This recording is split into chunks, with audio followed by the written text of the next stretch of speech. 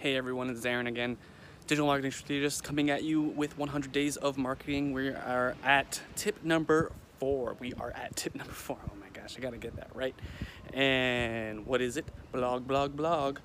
How many times do you blog a week? Do you blog at all? Do you have any blogs on your website? Do you have a website that you blog on? Do you know how much traffic and how much information you could throw out there that you're missing? It's just a place that people just don't. I don't know why people don't do it as much as you should be. Like, the big question you're gonna ask is like, what do I blog about? So it's simple. Whatever your solution is and whatever you're passionate about, and you have a solution for a problem, blog about that once or twice a week at least to start, and get religious about it. Make it a habit. And if you don't know what to blog about at all, then look into yourself and look at what type of services you're trying to provide, and go from there. Anyways, if you need any help, need any extra doses of, I don't know, help with your marketing or anything like that, my brain's not working right now, but I'm putting this content out anyway. Anyway, if you need anything, any help with your marketing, please don't be shy. Hit me up at ourmindlets.com, and we'll see you for tip number 5. Hey everyone, my name is Aaron.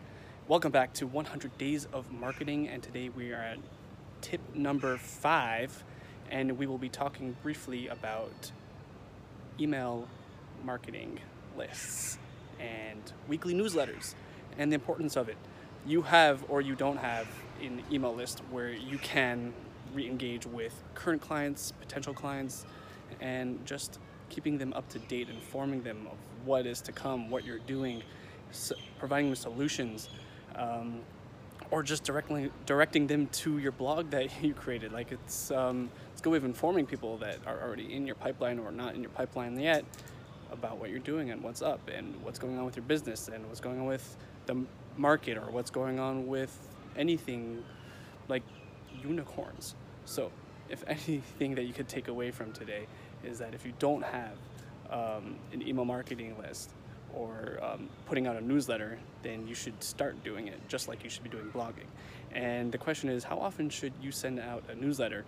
Answer is every single day nowadays, because the open rate for emails is very low, and unless you're really good and you just want to keep getting from people. And if they get annoyed, then they will unsubscribe, and those people are not going to be your customers anyway, or you'll catch them in another medium. Another way of actually getting people engaged is instead of doing weekly newsletters, you could be doing a Facebook Messenger chat bot, and you could set up people with sequences of information that it'll get once a week, or which will probably be a lot more effective because the engagement rate is high on Facebook Messenger.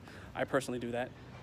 Anyway, if you need help setting up an email list or how to get subscribers or how to put together a newsletter, just hit me up. I'm happy to help, and I'll see you soon. Hey, this is Aaron coming back at you with 100 days of marketing tips, and we are at day 6, and we'll be talking about business cards. Now, business cards are a very interesting animal because, like, it can either work for you or it won't work for you. I find personally, I'm sure you as well, someone hands you a business card, like, you don't really hold on to it, and most of the time it just ends up on the floor. It's just a wasted paper. Either way, it's really good, like if you're just handing off materials and you just want to throw your card in there and hopefully they'll do something. But especially at networking events, it could be useful.